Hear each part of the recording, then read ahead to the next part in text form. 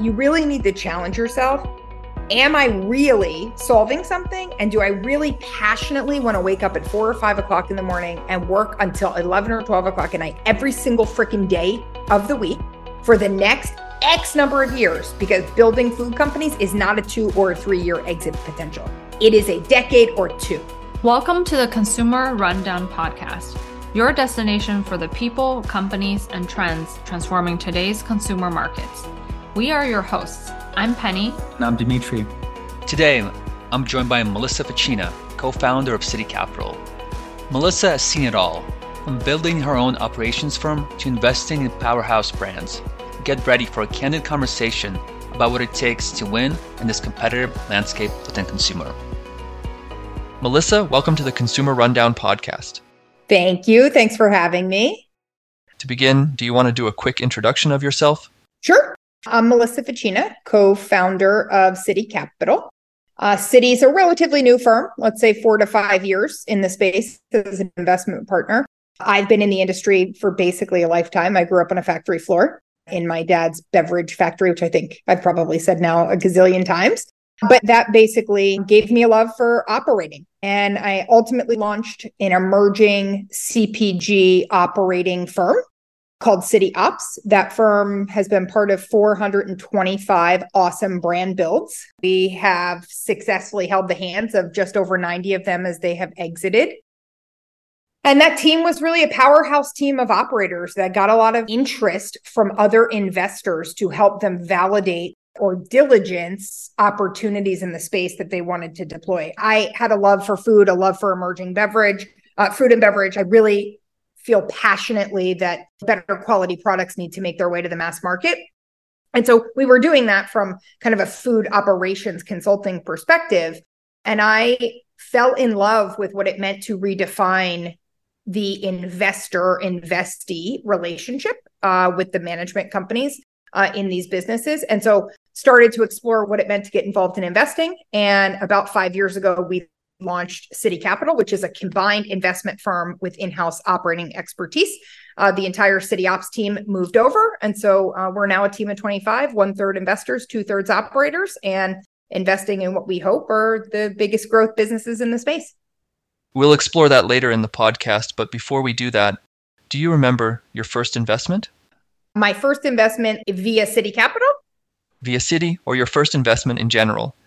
Ironically, Siddhi was a very strange culmination of a JV partnership. So we didn't start out as an investment firm that then went to pick its first deal. We started as my operating business and then a food and beverage sliver of a family office. That family office was the former CEO of Credit Suisse USA and his son.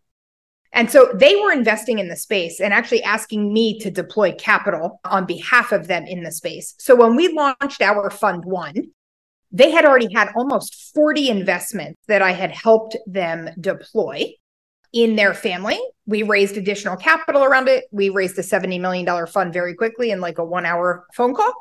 And from there, I would count that as my first investment post that, even though Siddhi Capital launched with 40 companies in-house.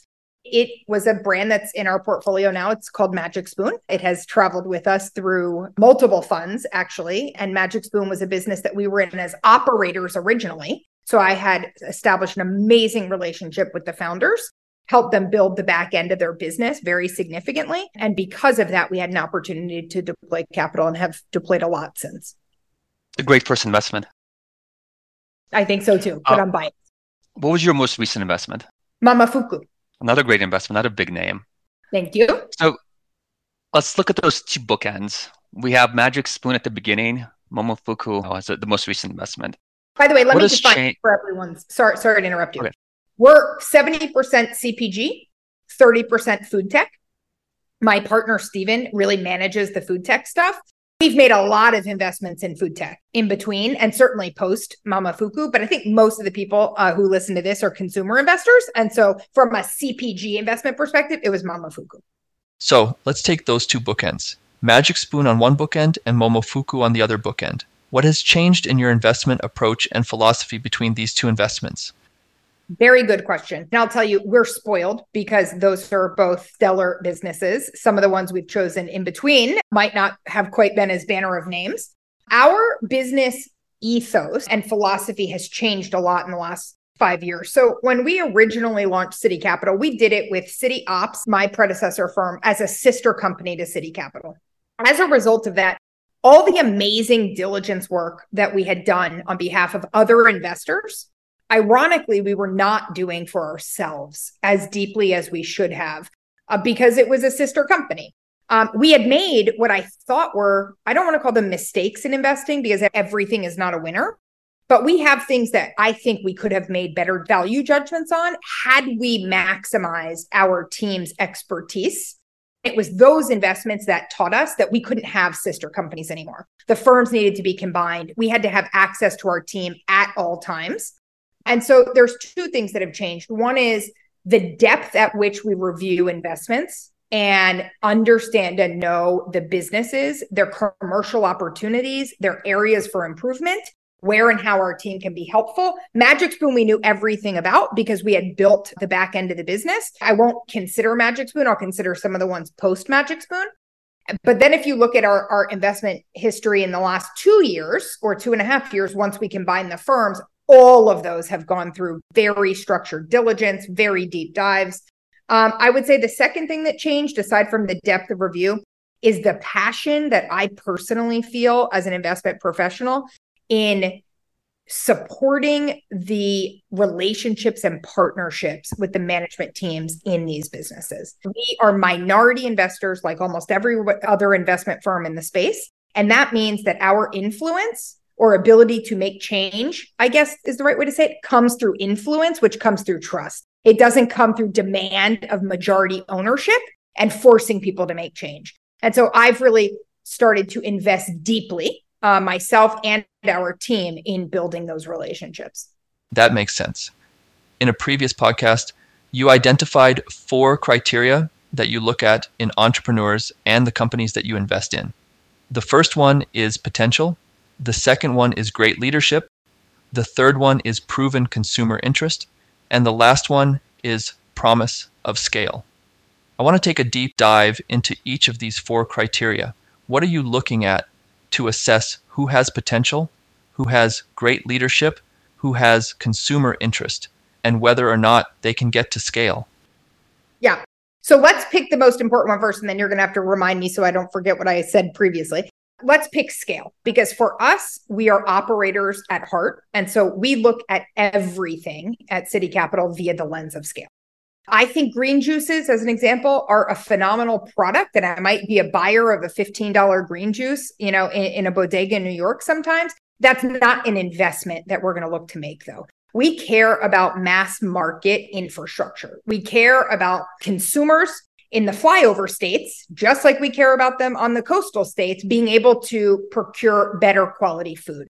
And so really the only way to get there is to have a product, a process, a formulation, and a cost structure that allows for scale. We can help them fill where those manufacturers are, what those pieces of equipment are, how to go from $0 to $100 million very quickly. But if they don't have the core objectives into what makes a scalable product, it's probably not of interest to us. So I wanted to highlight what I think is most important first. Now let's talk about the potential of the entrepreneur. Aside from product and taste and scalability, the entrepreneur and or management teams, and the reason I'm defining it as both is not all the time does the entrepreneur end up running the business. And sometimes as an investor, you come in once the entrepreneurs already moved themselves out of the way, and now you're dealing with management teams. So we'll define them collectively. That's the next most important piece for us. Why? We have a team that we put inside of a business, depending upon what that business needs. And obviously it changes as that business develops or struggles. If we don't have the relationship and the trust with the entrepreneur, and that generally comes from them and or their teams knowing what they are good at and what they need help at. And so for me, potential is about being able to look inward and say, hey, these are the things that I'm freaking great at. I can always get better at them, but I know I can own this 100%. Here are the areas I know I'm going to struggle with no matter how many times somebody goes over with me what I'm supposed to be doing. It just doesn't register. Okay, cool. No sweat. You get it. And now we can start helping you fill in the gaps. A great entrepreneur and or leader to me is someone who has the ability to look inward and understand what they need to put around them. And we're part of what goes around them in addition to whatever other pieces we plug in. That also, by the way, lends itself into leadership. I've seen a lot of really good companies, frankly, and a lot of really good products be ruined by bad leadership. And it's often by ego.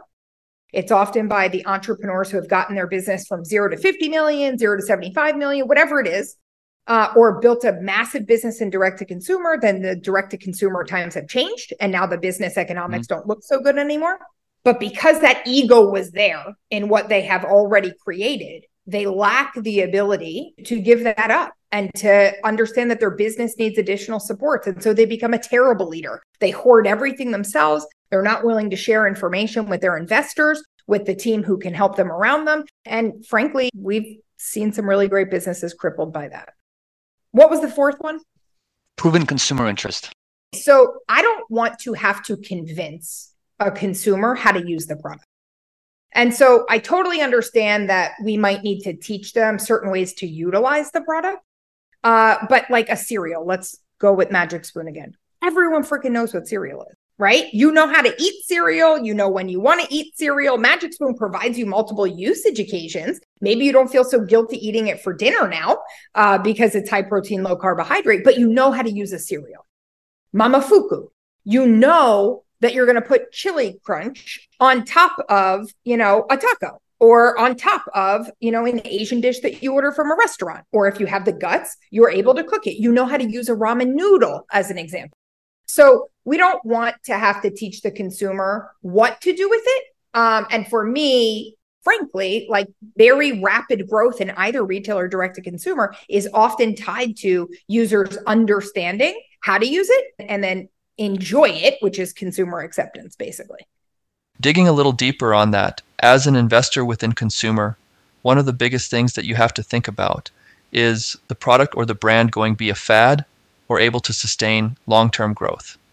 Is this something that will reach 10 to 15 million and hit a ceiling, or can it scale to 50 million and above and be a good target for an acquisition? What criteria or frameworks do you use to evaluate this? So I'll just say, we don't have a crystal ball and no one has a crystal ball. And so as an example of that, there was a ton of money that got deployed into the plant-based categories. And plant-based scaled way past $15 million in revenue. There were plenty of businesses doing substantially more than that before that market started to shift and pull inward. And so everyone thought that had moved from trend to kind of new focal point of a diet. And everyone was wrong. It has retracted some, at least on the meat side, maybe not so much on the dairy side. So I don't think there is a right way to do it. I'll tell you, we, like a lot of investors, had our first fund that basically, well, maybe this isn't like a lot of investors, but what is like a lot of investors is our first fund was willing to play in the lower revenue ranges. It also played in the higher revenue ranges, but basically we were okay investing in a business that had done $1 or $2 million in revenue and seeing if it had the potential to grow more than that. As we've grown up, we've realized that risk might be a little bit too rich, especially in this macroeconomic climate. And so we now have revenue thresholds for where we're really willing to consider a brand. And usually that's 15 to 20 million in annual revenue. Every now and then we'll get in a slightly before that. If we really believe that the market and the data is pointing in the direction of this actually being something that has mass market viability. But most of the time, we are now waiting for the consumers to tell us that this has an option to stick around. And by the way, I'll be totally frank with you and tell you, most of what we're leaning into now are better versions or better macronutrient ranges of items that have already been proven past trendy.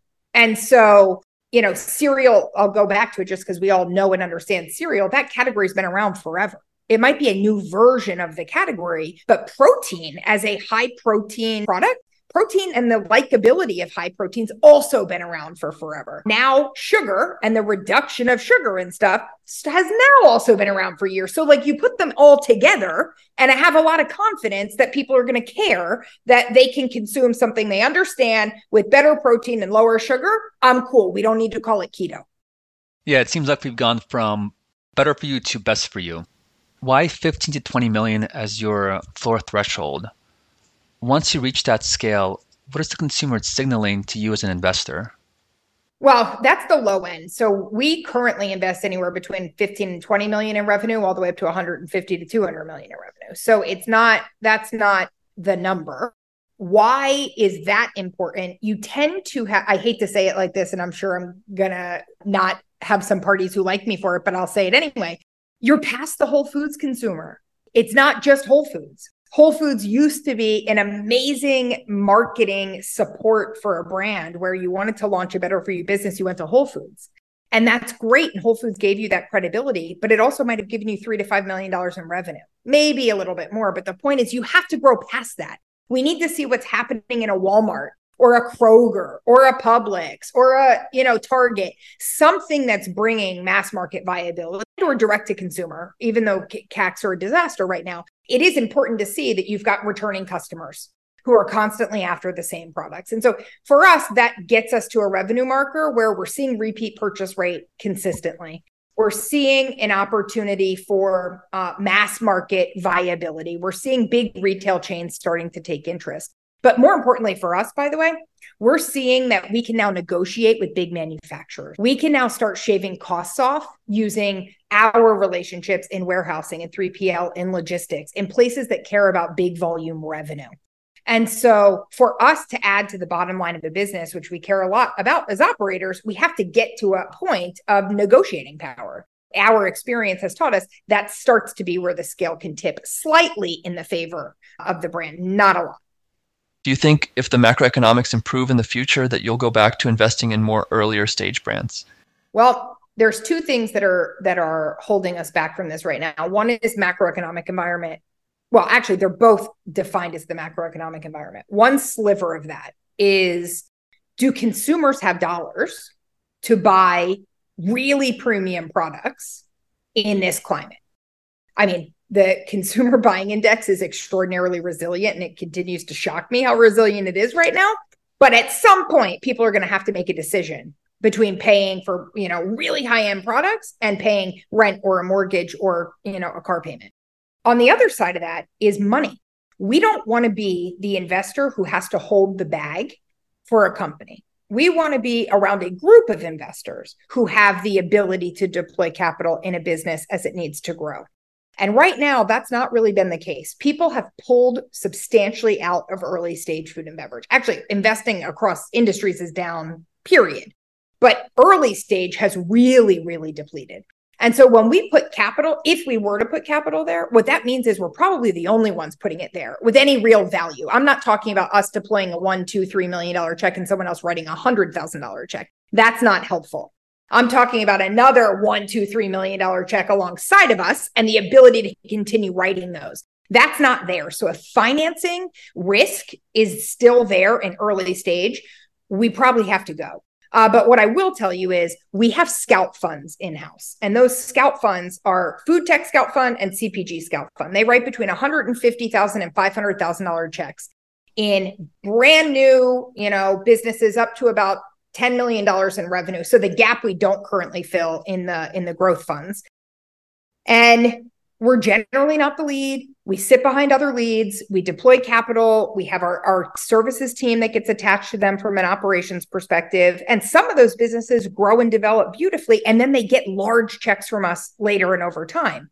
That's a way that we still want to play in the space, see what's going on, health, beauty, wellness, personal care, pet, food tech, you name it. But at least we're not risking massive amounts of investor capital in order to do that. So we are trying to fill that gap for entrepreneurs. Got it. Who else is filling that gap? And what do you think it looks like 3 years from now?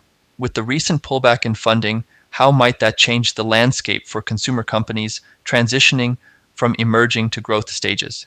Could it make it more difficult for them to reach that $15, $20 million level where they attract larger growth investors? Does this potentially stifle innovation within the industry as a whole?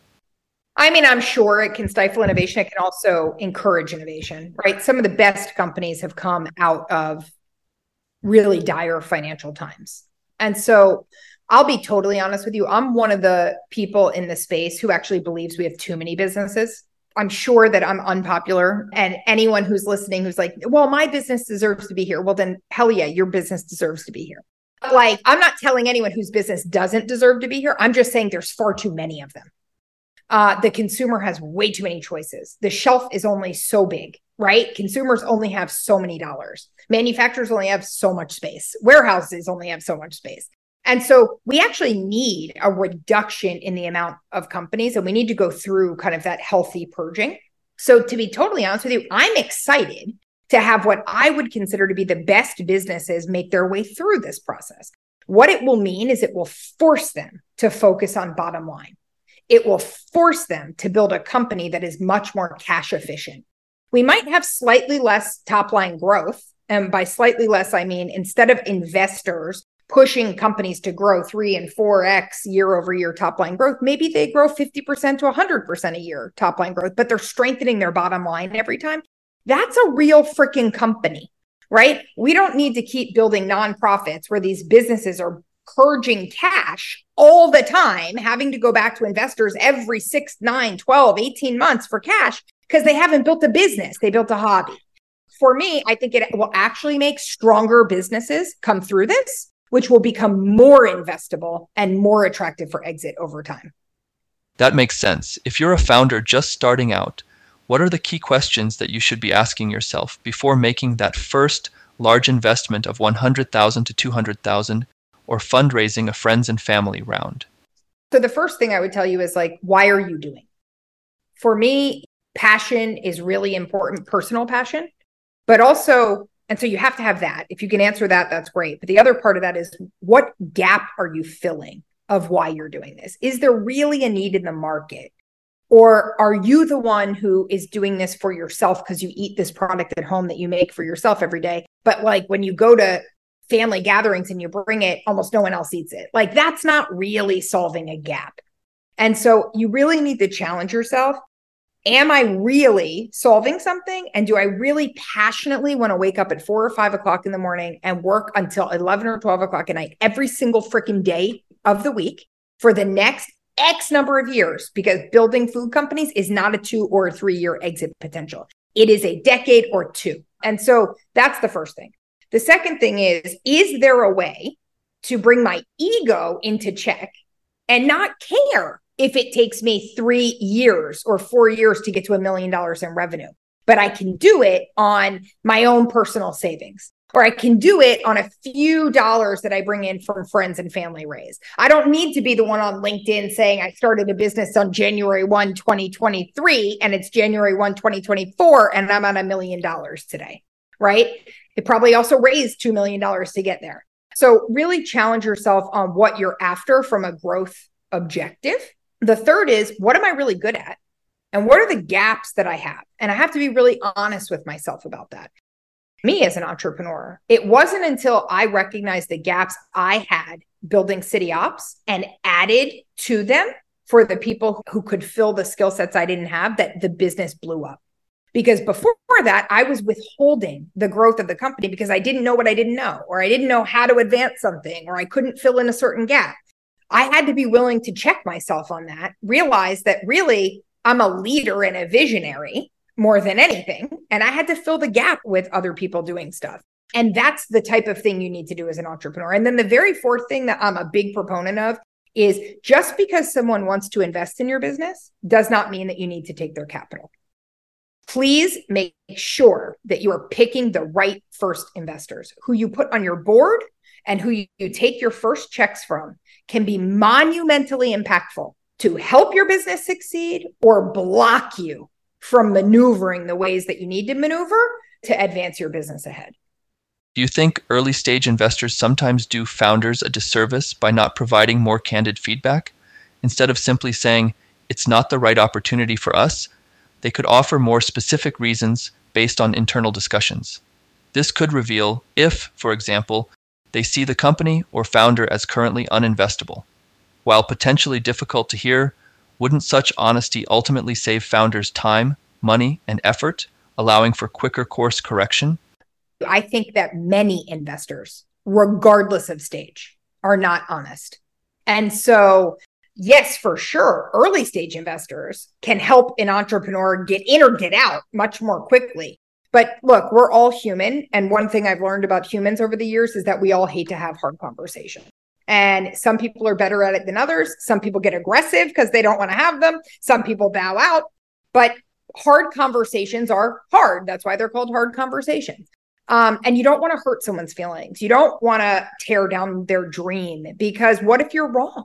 I think it is imperative to share why it's not a fit for you or what you're seeing. I have coached many a founder through what it means to get funding from a different investor, how they need to approach them or talk to them, what they need to tweak in their approach, why I think this is not a good scenario, or whatever the reason is. And I'm willing to have that. But you know what that has afforded me? It's afforded me trust.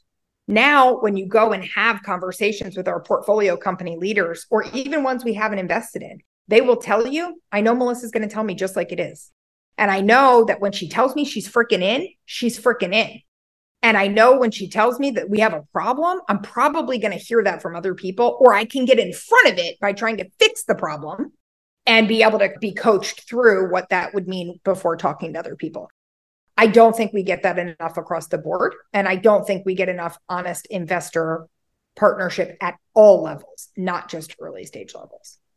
Do you think there's a fundamental mismatch between the experience needed for successful consumer-focused investing versus the experience many investors possess? Investors coming from pure finance or non-operator backgrounds may lack the experience to have in-depth conversations about the nuances of branding, operations, retail channel development. From your perspective, does this limit their ability to evaluate opportunities and add value post-investment in the same way someone with a deeper operational experience would? I think that's definitely accurate, although I have seen some of the same behaviors in former CEOs who built, scaled, and sold a business and then started a firm. And you would think they would have that ability, but they don't always. But yes, I think there is a big void in investors who think they know how to operate a business by a spreadsheet. And CPG has a lot of nuance, especially around perishability and how that's managed and cost infrastructure.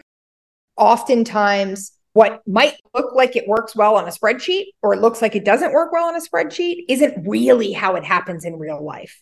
And so it's really hard to coach through that unless you really understand it, and you have to have done it a lot to understand it. We know not every investment will succeed. There will be winners and losers.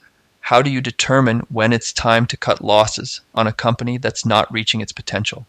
What specific signals and metrics do you analyze to make that decision? So I don't think it is just one metric or level. That's the first thing. So, I've heard a lot from investors, even on our team, quite frankly, that we have coached and mentored into how we want them to look at businesses. And then other co-investors that we've been partners with elsewhere, where a brand might miss their quarterly sales forecast and they get crucified for it. And it's like, oh my God, this business must be going to hell because it's missed its forecast 2 or 3 quarters in a row. Well, that's not necessarily accurate. They could have had just the wrong freaking forecast, right? They could have had the wrong VP of sales who put something out there who didn't really understand the market and what was practical. They could have had pressure from investors who want top line growth that's not achievable or practical at all, but they feel like they have to put it there on a spreadsheet just to satisfy whomever they're bringing capital in from. And so I don't really give a crap if you miss your quarterly sales goal. What I care about is, once we dive into the fact that you missed it, why you missed it. Do we really understand the why? Was the forecast right to begin with? What corrective actions can we immediately put in place to adjust that so we understand the cash flow needs of the company? How we tend to evaluate is, how do the leaders and management teams react to negative news in their business? And how quickly will they make a change? If they make the change quickly and are willing to recognize that change or fill the gaps, but the consumer doesn't adopt to that change, that might be a problem. We might have now hit a ceiling in a company that basically is, the company might not be growing anymore, right? And so we have to look at critical thinking skills. And then we have to look at, once you make adjustments in the market, does the market react to that? I would tell you, we're probably paying attention to that over the course of a good 12-month period of time before we make a determination. And then we'll try and force changes in a business to make sure our thesis is right on that before we do anything drastic. Yeah, that makes sense. I want to dig a little deeper in that. The skills required for a successful founder can differ from those of a strong operator. How do you differentiate the two skill sets? I don't want to say that there are no founders that are good operators, because there are some that are excellent operators as founders. But typically speaking, to be a founder, you are a visionary. You are ruled with passion. You have like a people focus. You are generally creative. You are looking to fill voids and gaps in the space and are trying everything you can to iterate and iterate quickly. Operators are much more balanced, right? They want to look at how something happens, why something happens. They don't want to make a move until they understand what levers they have to pull, and then ultimately what those levers would do. Ironically, I define myself as an operator because I grew up in operation. The longer that I have been building the companies of Siddhi, I have realized that I'm probably really a founder more than I am an operator. I happen to have been bred an operator and these things have got put in me, but really I'm the one who like wants the build. I'm the one who wants to keep going. I'm the one who's like, who gives a shit about the risk? Let's just keep going and see what happens, right? Let's build the plane while flying it. And it's like that type of passion that you want to invest in and you want to support, but you better believe I have a great freaking team behind me who's like, Melissa, let me pull the ropes back a second and let me make sure we don't have this freaking plane fall apart if you're going to do this. And so that's really the difference, is you need to have the pilot of the plane, but you also need to have the people who are checking the maintenance on the plane on a daily basis and making sure that plane can fly when you decide to take off. What's the biggest risk you've taken in your career? Merging the firms. Why was that risky?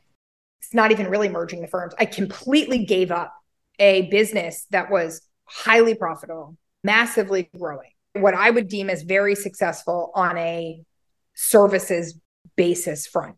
Give it up for the dream of being a long-term private equity investor. People would say, well, how's that true, Melissa? You said you took your team with you and you merged it into this private equity firm. That's true. My team came with me, but my business is gone. That business that was a standalone company that I owned 100% of with no investor, that's not there anymore. I took the people and the opportunity and the knowledge, but I raised a ton of capital. I now have partners. I now have investors. I'm now in private equity. I'm still in the stages of building something that is this big. So I have no idea yet if the risk I took on what I had here to go to here was worth it. Yeah. Time will tell. Time will tell. Was the decision to focus on growth equity versus, let's say, controlled buyouts, is that something you considered? Yeah, we are definitely considering it. I would be almost certain that Siddhi Capital will move into middle market buyout over time. We are primed and prepped for that. That's really the type of firm we are with the team we have in-house. And the real answer is cash. We have to prove ourselves in the investing landscape first. And so while we've raised cash probably faster than most other firms out there, we are still a new firm. And so we had to prove that we could do minority buying first and show people that we knew how to pick them. I'm biased. Obviously, I like a lot of things about my portfolio. I think we know how to pick them. But now we need to show that we know how to support them and exit them. The second, and by the way, people understand, by people, I mean our investors and LPs understand that part of that is the talent we have in-house that can help these businesses. But that's very different than saying we're going to put our talent in and be the only people responsible for this and then ultimately exit it. That is something that is very much on my horizon and on the horizon of my partners. I think it comes in a few more years of being in the space and continuing to gain the type of investor confidence that knock on wood, we seem to have gained so far. Yeah, when I looked at your model, it was obvious to me that Siddhi is built for buyouts. The operating expertise you have is unmatched, certainly within the consumer space. From what I've seen, there's simply no other firm with your level of specialized operational knowledge in-house. Just my personal observation. We agree. To be honest with you, I believe is why we've had so much success in raising capital.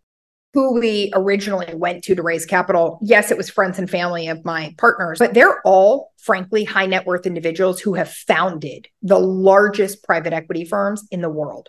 I won't name them by name to keep them confidential, but you all know what large private equity firms exist. And we are talking about literally the leaders of these firms who deployed their own personal capital into Siddhi. Why? Because they knew the operator model. They had known it from the businesses and industries they were in before. Food and beverage, to your point, or CPG doesn't have that. And so it wasn't a hard sell to them that creating that infrastructure here could be viable. And we weren't creating it from scratch. That was what was interesting. We had built a 10-year company that had all these successes in that. We were just now putting capital behind it. So the capital for us, fortunately, came in fairly easily. Now, the macroeconomic climate has changed some. Everyone has had difficulty raising capital. We're no different than that, but I think we've been on the more fortunate side. And so for us, it's now about moving from high net worth individual to continue advancing our deep institutional partnerships. Because now to be a middle market buyout firm, you probably need $500 million where you're deploying $50 million in a clip. And so we need the larger checks who we are proving ourselves to now, who can write these checks, that, we're a firm worthy putting those dollars behind. So that's what we're after. Does that mean we will leave minority investing behind? I don't think so. I think we like minority investing to some degree. I just think we know we have the capacity to be great majority investors. I think so too. Beyond financial success, what do you want your legacy to be as an investor? Well, today, as I shared before, I feel so passionately about reshaping the investor-investee relationship. And if I'm being totally honest with you, that was the impetus of me starting this firm. I was constantly on the service side, but being brought in by either investors or the management teams. But once you get in a business, you're almost not aligned with the investor anymore. You're aligned with the company team, right? Because you're inside of this business. And so I was witnessing where we were helping these companies get through tremendous challenges. We would go to a board meeting, we would explain these tremendous challenges and the solves for them. And I was witnessing investor after investor give really shitty advice and ask these companies to perform at levels that were obnoxious and that made no sense and that weren't even viable. But because we were the ones taking a check as a service provider and not giving the check, our voice was silenced in the same way that some of these management teams were silent. And I was getting really frustrated about that. The only way I realized to command the voice at the table was to be the check writer. And that's really what led me in that direction. But I would love to craft a legacy of being able to be impactful and helping companies succeed via influence because you have the trust. And we go in, by the way, just so you know, we'll say to companies every time, we're going to go in and start diligence on your business. It's going to be like diligence you've never had before. We are going to rip your company apart. Don't be scared. Yes, we're about to be an investor. Don't hide anything from us because we're going to find it. And if we find it and you hide it, it's so much worse. Here's why I don't want you to be scared. I'm not going to come around on the other side of that and beat the shit out of you for valuation. I'm not going to come at you on the other side of that and tell you you totally screwed up A, B, C, D, or E. We may have a conversation that this is a real problem. We got to fix this thing. But the whole reason why we're doing this is because we want to make sure that we can be impactful to help you continue growing. We don't believe there's a perfect business.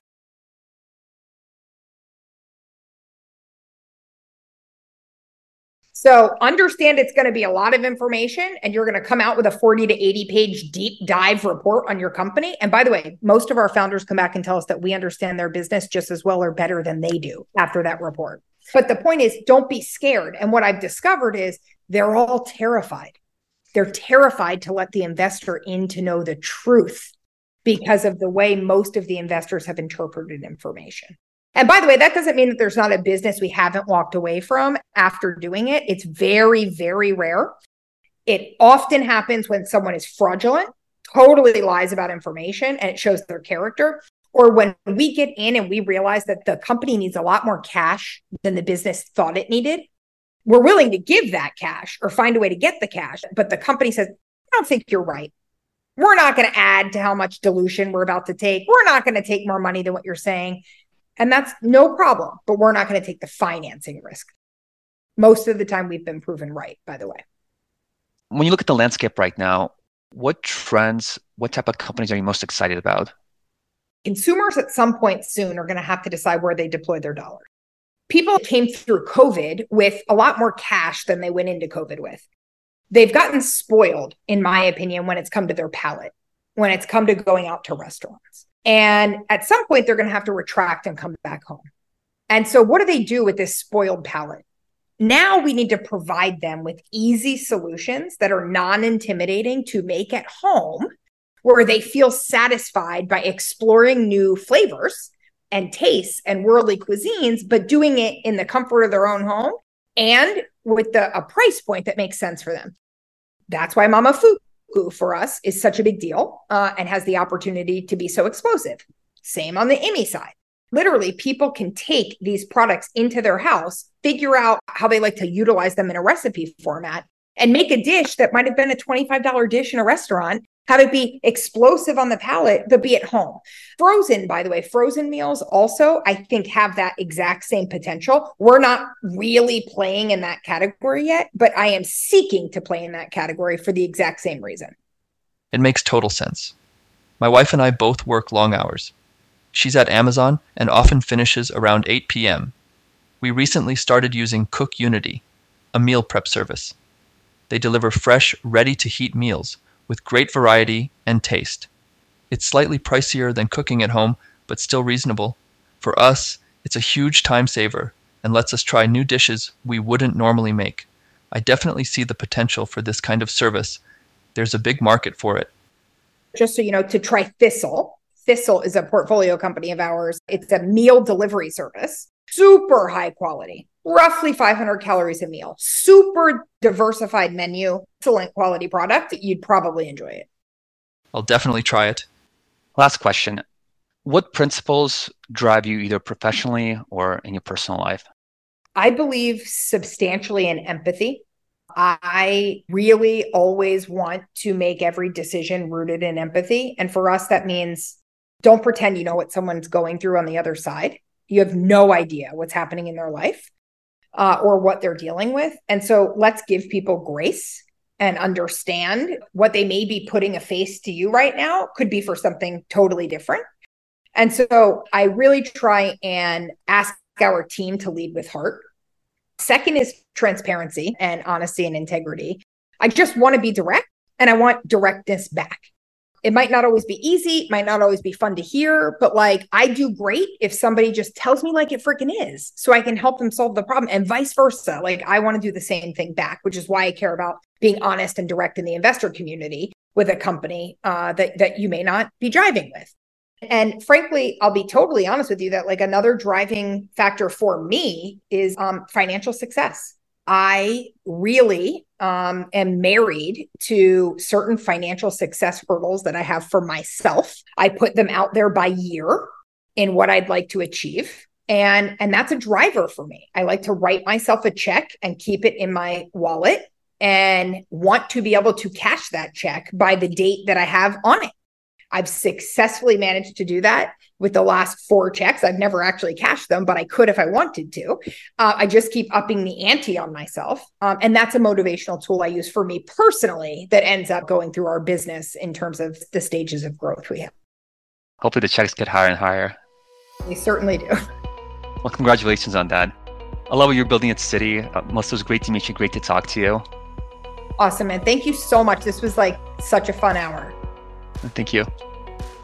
This concludes our interview with Melissa Facchina from Siddhi Capital. Thank you for joining.